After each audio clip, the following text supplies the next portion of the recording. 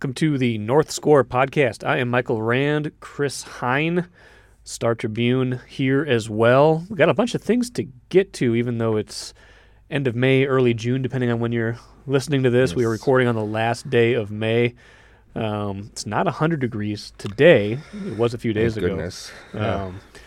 Chris, you've seen all the extremes here so far. I don't think there are any weather. There's no middle ground here. It doesn't seem that way, does it? It's 6 weeks ago. There was 16 inches of snow on the ground, and now it's 100 degrees. We had like a week in May where it was really nice. I hope you enjoy. I really hope you enjoyed that. Yes.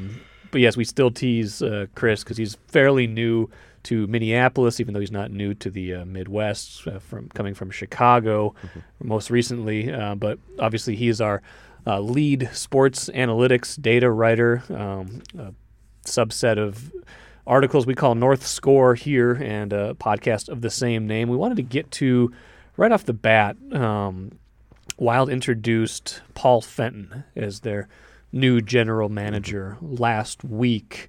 And Chris and I were both at the news conference. Which seems like a while ago. We were just talking. It feels like it was like at least 2 weeks ago. I know, but it was really just a week ago. It was really just a week ago, or like 9-10 days ago, which does not seem possible. It was it was not one of those news conferences that knocked you off your didn't knock your socks off. It was kind of more like you said, an as expected kind of news conference. I don't think general managers move the needle quite as much as head coaches or player signings or something like that.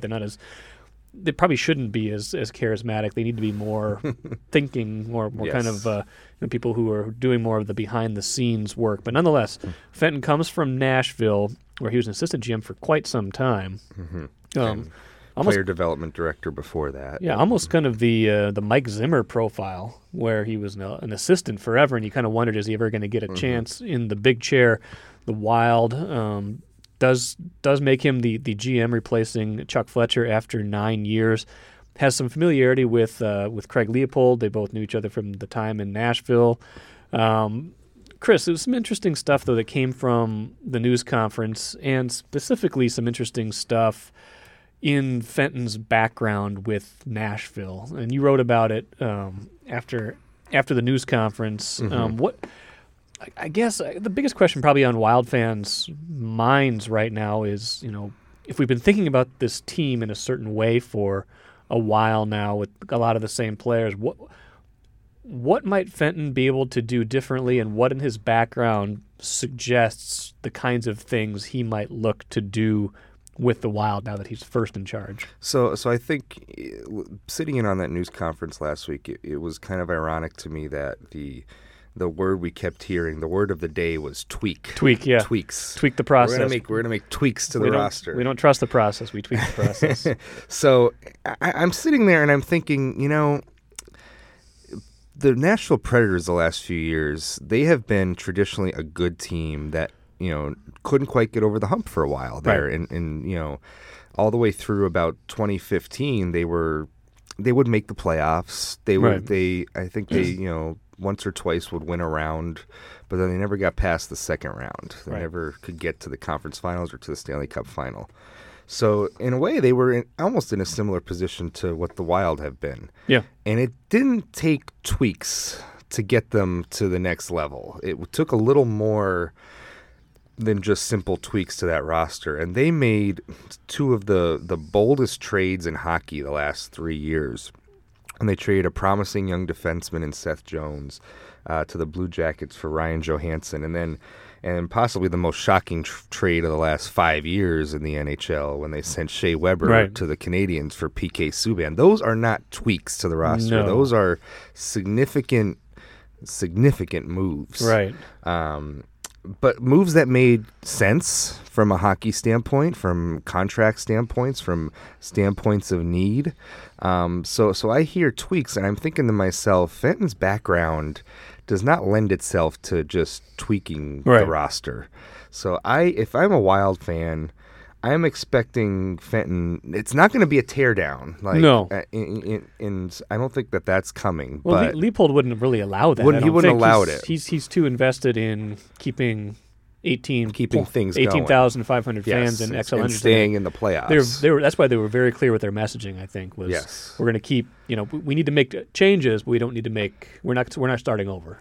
So I think tweak was the wrong word to use. I think just changes. Yeah. But making clear that it's not a rebuild. Right. Because you have significant, as we've discussed before, there are pieces on this roster that are attractive to other teams, and you could get NHL caliber talent and good talent in return for some of these guys. Right.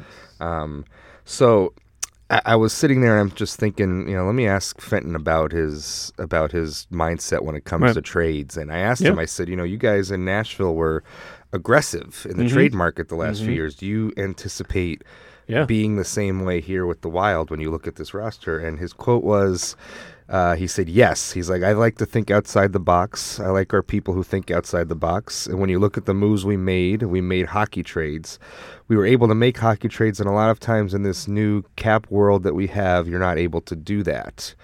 And the Wild, like I said, will have some cap space. Right. Not a lot, though. So I think the main way you're going to see them overhauling this roster is by trade. Yeah. And so trading good for good. Trading basically. good for good. Which they've done. Which they've done and they can do. Yeah, which they've done in Nashville a lot. It's all about finding the right fit. It's about finding the right team with the need and finding something that you're going to get back in return. Is Nashville's reputation a little bit oversold? I mean, they made one cup final, but aside from that, their playoff history is all first or second round losses. That's what I mean, yeah. But I think when you saw the leap that they made last year, you saw that they won the President's Trophy this year. Right. They made the necessary moves to jump from, I would argue, where the Wild are now to that's a good point. An elite NHL team. And that series that they had against Winnipeg this year, I know Vegas is in the final right now. Yeah. But to me, that Nashville-Winnipeg series was high-level hockey. Right. So I'd put Nashville among the elite in the league right now. Sure. So I do think that based on the last few years, Fenton kind of knows now where a team like this may need to go. And I'm sure he's studied the Wild extensively, being in the same division with them all these years. Now, we've talked about this a little bit, but the NHL uses analytics, certainly, and we can get to Fenton's quote on that in a second. I still think, when you compare it to the NBA or Major League Baseball, and there hasn't been like that one team that says this is what we do and this is why we succeed. It's because of there's no Houston Rockets. There's no Houston Rockets. There's no the NHL. Yeah, and there's no Oakland A's Moneyball that's been duplicated by the Red Sox and winning a bunch of World Series with a higher payroll, things like that. So it's probably because I still think it's harder to do in hockey. I don't think it's because people don't want to. I think it is harder to do. It's a little more, I guess, it's random. It's a fluid sport, right? And when there's so so little scoring that happens, there's an element of randomness to hockey where you can outplay someone, but you can have a good goalie or two shots can go in and off someone's leg, and all of a sudden you lose. Aside from other than basketball, where you can get to 100 points, and there's more clear need or role for squeezing out those littler edges that can make a difference. That said, you did ask Fenton about what he thinks about analytics. So I would say that quote, I don't believe that any decisions are going to be made primarily by analytics, but it will support everything we do with our eyes. That's the most important thing. I will use every resource we have. Do you get the sense that analytics played, this is kind of a two-part thing for you, that it played much of a role in any of their key trades in Nashville? And kind of the add-on to that would be, are there players with the Wild that you would look at and say, that's a guy they should be looking to move because maybe the counting numbers don't match up quite with the deeper look? Yeah, I think on some level the Weber for Subban trade was partially analytically driven. It was also driven by contract status, by age, by the fact that Montreal seemingly had fallen out of love with PK Subban, and Nashville's like, we'll take him off your hands. So I think there were a lot of factors involved, but Subban definitely a more offensive-minded defenseman. and he had a great year this year. You know, he's a finalist for the Norris Trophy this year. So I do think that maybe analytics played a role there. Does that show up in puck possession and things like that? Yeah, it does. It shows up in puck possession. How much offense he was creating. Subban in his 2 years with Nashville, especially last season. Yeah, he had a Corsi percentage of almost 55%. Weber never hit that in any of his years with Nashville. Yeah. So you're looking at a guy who did generate a little more possession. Yeah. This year he was down to about 52%. But they also asked him to play a little more defensively. He had a lot more defensive zone starts this year. Okay. But he was still able to generate a lot of possession, a lot of offense. So I do think that played a role in that trade. So, but overall, Fenton was good at just like you said, making, hockey trades and identifying a need, identifying a team that was a good trade partner, and just saying, all right, let's make this deal. Let's go for it. I don't know how he'll analyze the Wild roster. That's going to be the most interesting thing that we're going to watch unfold. I don't know what he values yet. Yeah. I don't think so. It's maybe, I don't say it's irresponsible to speculate, but it's just kind of interesting to speculate. Like, what is there anything in the Nashville trade history, anything in the way he operates that makes you think this guy might be more likely to get dealt than this guy or whatnot? Yeah, I don't know. I think the takeaway is that nobody is safe. Yeah, except for the three with no move clauses. Right. Koivu, Parise, and Suter. Right. I think after that, everybody is up for grabs. I don't think there's anybody safe. I think Spurgeon would be a surprising. Yeah. I mean, there are definitely guys that are probably less likely than others. Right. Granlund would be surprising. Be surprising. But beyond Granlund and Spurgeon, I don't know if anybody would necessarily shock me. I don't think so either. I look at Eric Stahl, and I've made the case to trade him now on this podcast before. Yeah. Jason Zucker. Can you reach an agreement with him? Right. Matt Dumba, is he on his way out? Right. And those guys are restricted free agents, so they would command a lot back in return for how good they've been. So I don't know. I just think nobody's safe. We don't know what he's going to value on this roster, but I think it's safe to say that if he identifies a trade that's going to improve this roster, he's going to make it.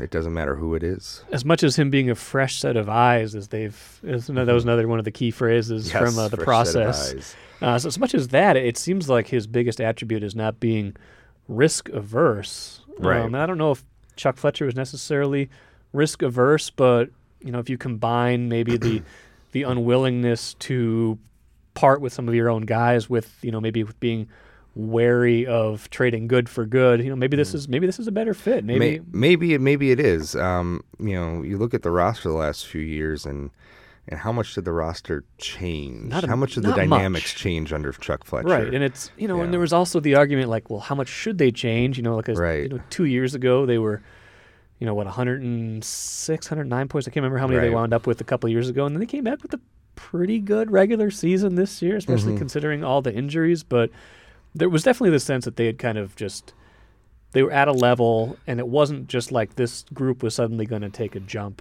all by itself. Agreed, yeah. So it'll be interesting. Another thing that I think Fenton, an important point he made was, and this is, I think, a very important lesson for a team in the NHL that spends up to the cap like the Wild do. Yeah. He does not want to make cap trades. He does not want to make trades that are solely for the purpose of getting your team under the cap or in a better cap situation. He does not like those kind of trades because they are essentially losing trades. Yeah.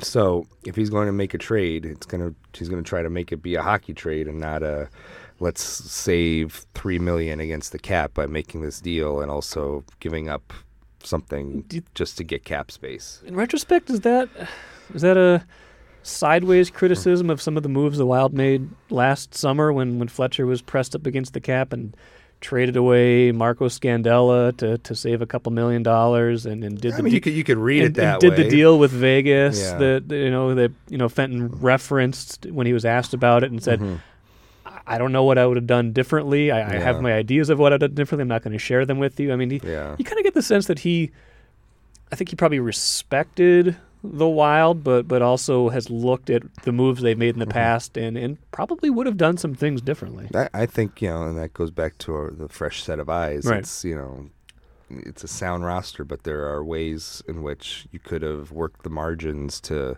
try and improve it a little bit. So I think, his comment about cap trades, I don't know that it's necessarily a shot at Fletcher. No, maybe not. Maybe I think maybe I just want it to be. And there are many other teams, right? Maybe I just there are want many it to other be. teams that make cap trades. Right. The team I used to cover, the Blackhawks, being one of them. They've made a lot of cap trades over the years. So I think his philosophy is sound. I'm very curious to see, and we're going to know within the next month here because he's going to have some decisions to make on these RFAs before July 1st. Right. And so we're going to know sooner than later what his vision for this team is going to be.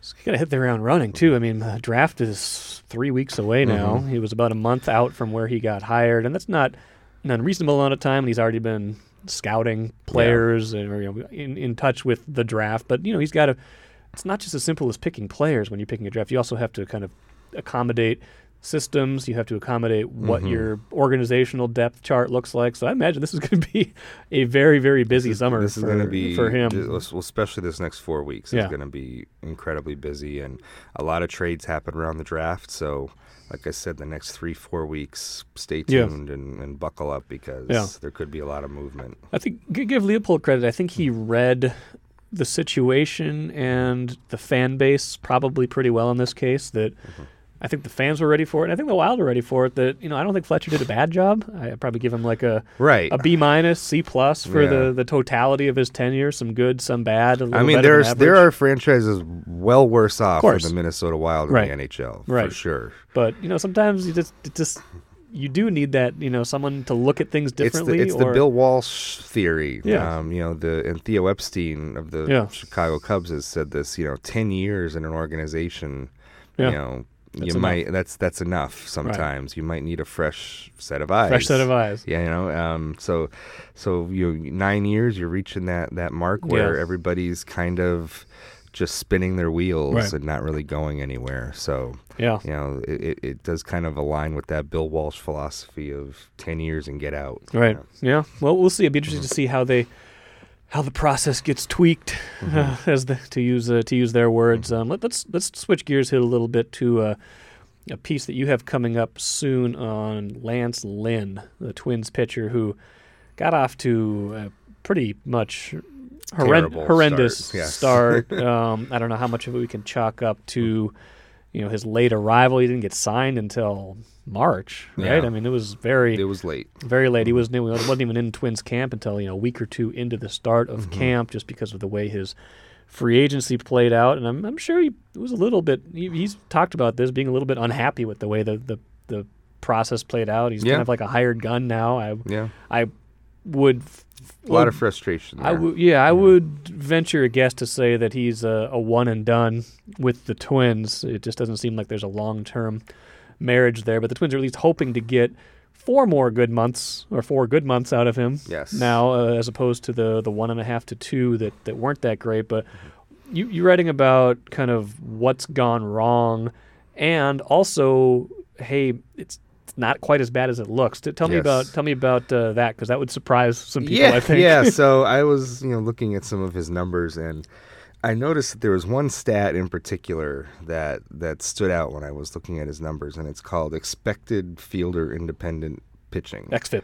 As the brainiacs XFIP call is the it. best FIP. As opposed to ZFIP or BFIP. Correct, yes. So XFIP is like ERA, and except it tries to eliminate defense from the equation. So it takes every metric that a pitcher controls when he's on the mound, which is walks, strikeouts, home runs allowed, and plugs it into a fancy formula and spits out a number.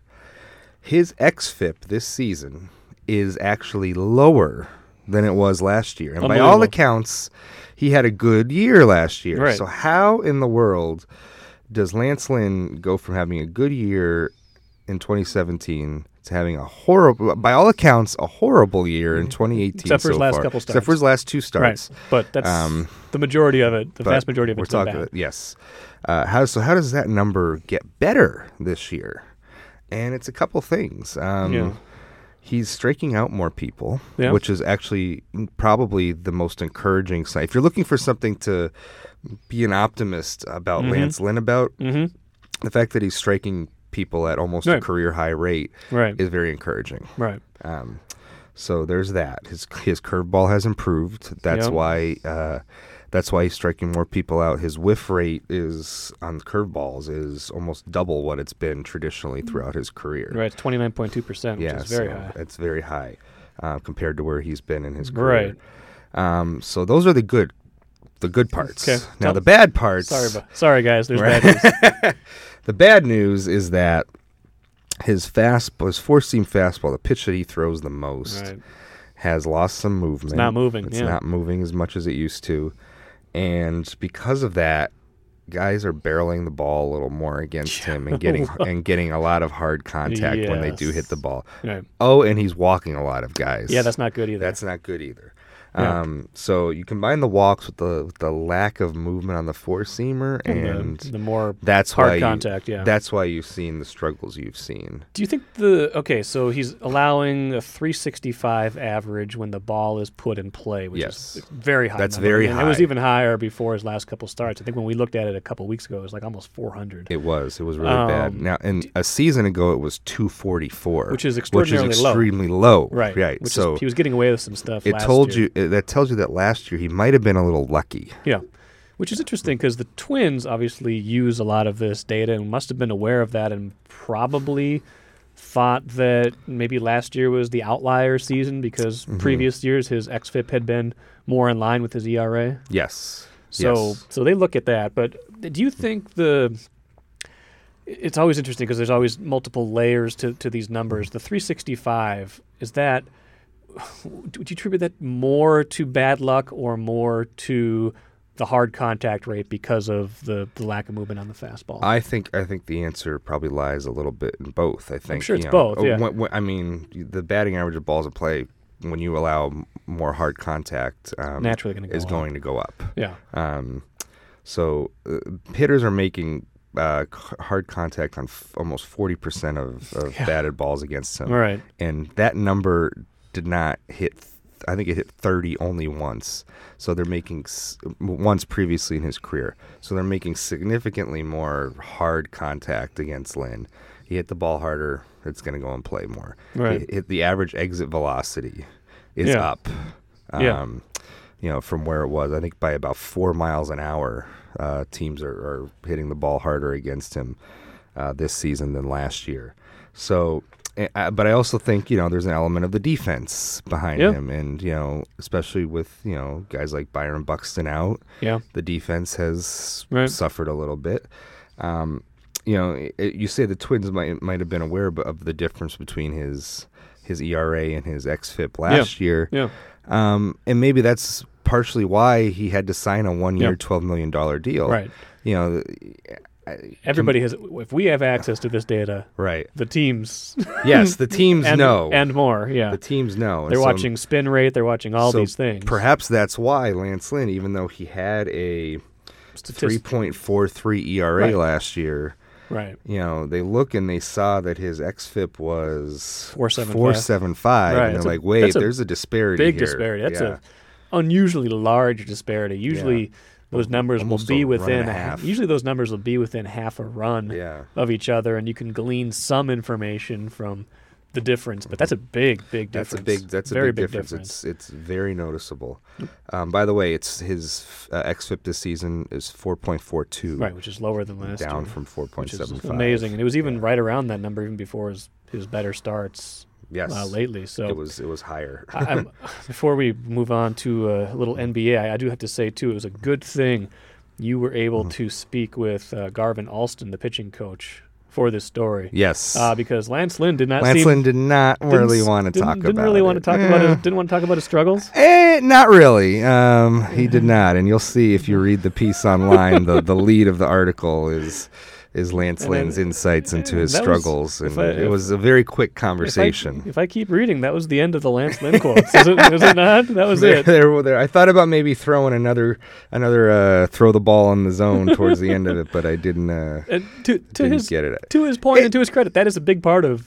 That is a big part of it. He needs to throw strikes. Very obvious. A lot of his early struggles were a very obvious observation. Right, yes. and command in and out of the strike zone are almost equally important sometimes because sometimes it's not just that you're missing wide; you're missing your target and you're right down the middle, and then you're going to hit hard again. Exactly. So, yeah. But he's not the first. He's not the first athlete to not want to talk about why he's not playing well. So I can't really hold it against him. Let's finish up here talking about the NBA. You wrote recently.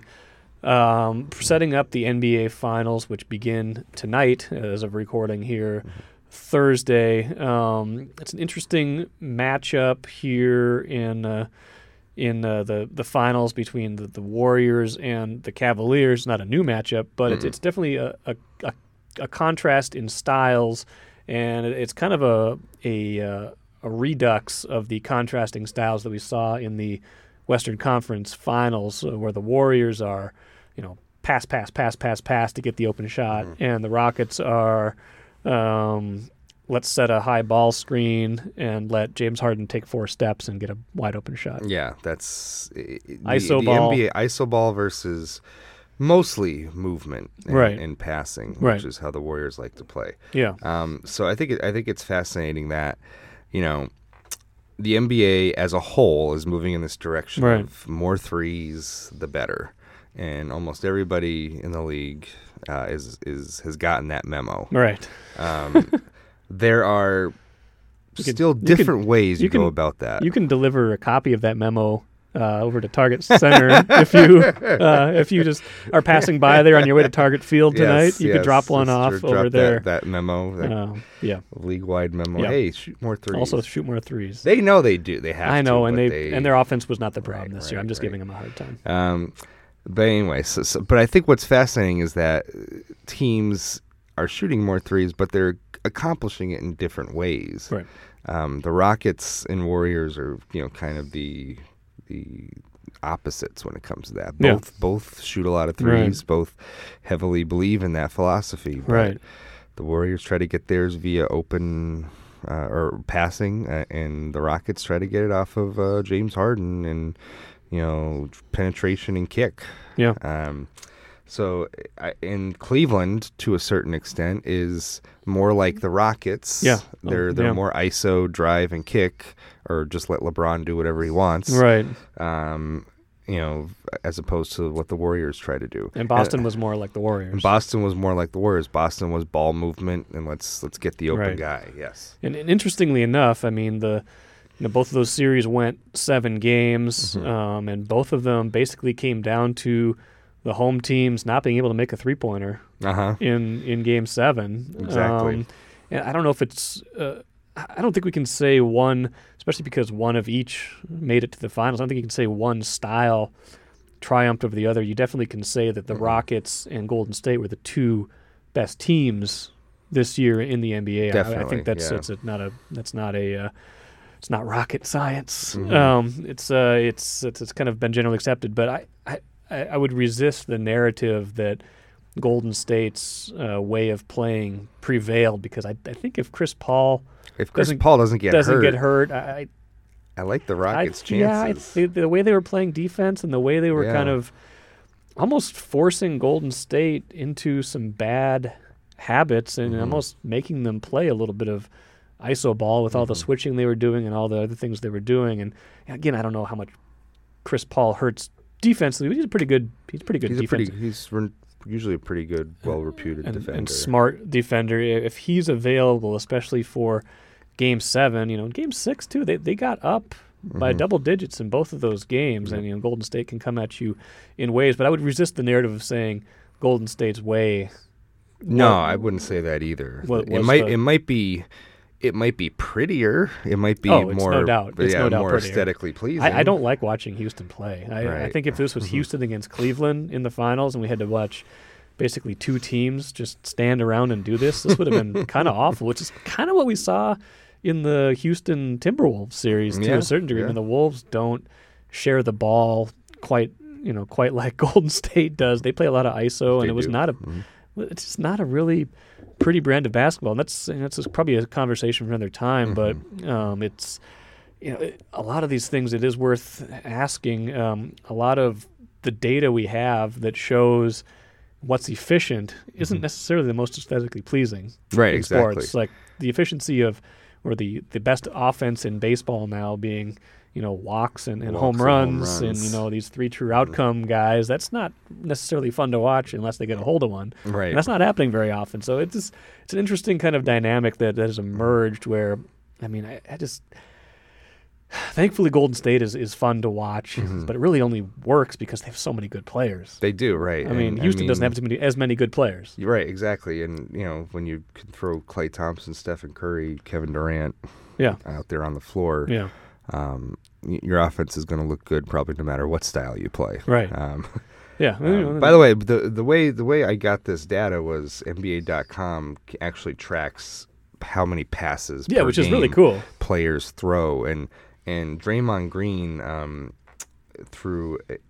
has thrown in the playoffs so far 82.4 passes per game. That's a lot. That's amazing. That's a lot of passes. It shows you how much they play through him, even though he's not their most, by far not their most dynamic offensive player, but they value his decision making and his ability to get the ball moving in the right direction, things like that. Absolutely. And you compare the 82.4 to the leader on the Rockets, which was Chris Paul, at 45.2 per game. 40, almost 40 fewer passes per game from Draymond Green to Chris Paul. It's remarkable. It's interesting. I wonder how many teams, with Green having 33 more passes per game than their point guard, Steph Curry, I wonder how many teams have a situation where their point guard is not the one who makes the most passes per game. I'd be interested to go back and look at that. That'd be a pretty good stat to look up. Because that just surprises me that Green makes that many passes. Not that the Warriors make so many passes, 301 per game in the playoffs,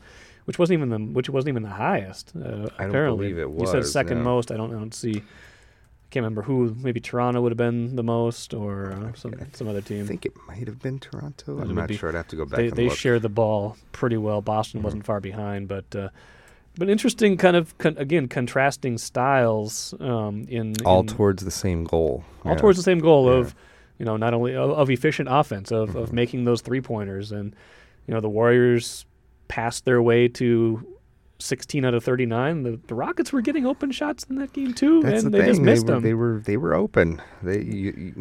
Somebody put together a compilation of all the misses that they had, or the 27 misses in a row that they had, and most of those were open looks. Was that the one that was set to the Curb Your Enthusiasm? That was pretty good. Theme, I like that. But they I mean, it's and then maybe let's live by the 3, die by the 3. I don't know if it's any harder to hit threes in a Game 7 when you're a little tighter, or if if they just had a bad night shooting. But whatever it was good enough to win 65 games and make it within one game of the finals. And I think we could agree that had they made it, they would still be the heavy favorite over the Cavaliers.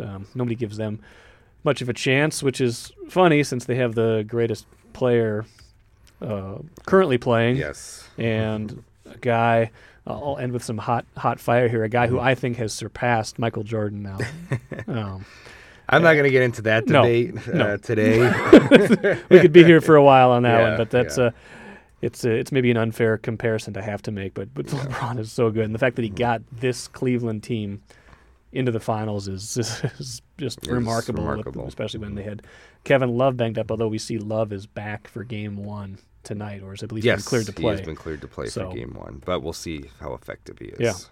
Yeah. All right, good stuff. We'll I think we'll end it there. I want to get into a big conversation next time, hopefully on shifts, because there's been some really interesting data coming out on defensive shifts in Major League Baseball, but that's probably a discussion for a little down the road. And we'll leave it right there. Thanks for listening to the North Score podcast on StarTribune.com.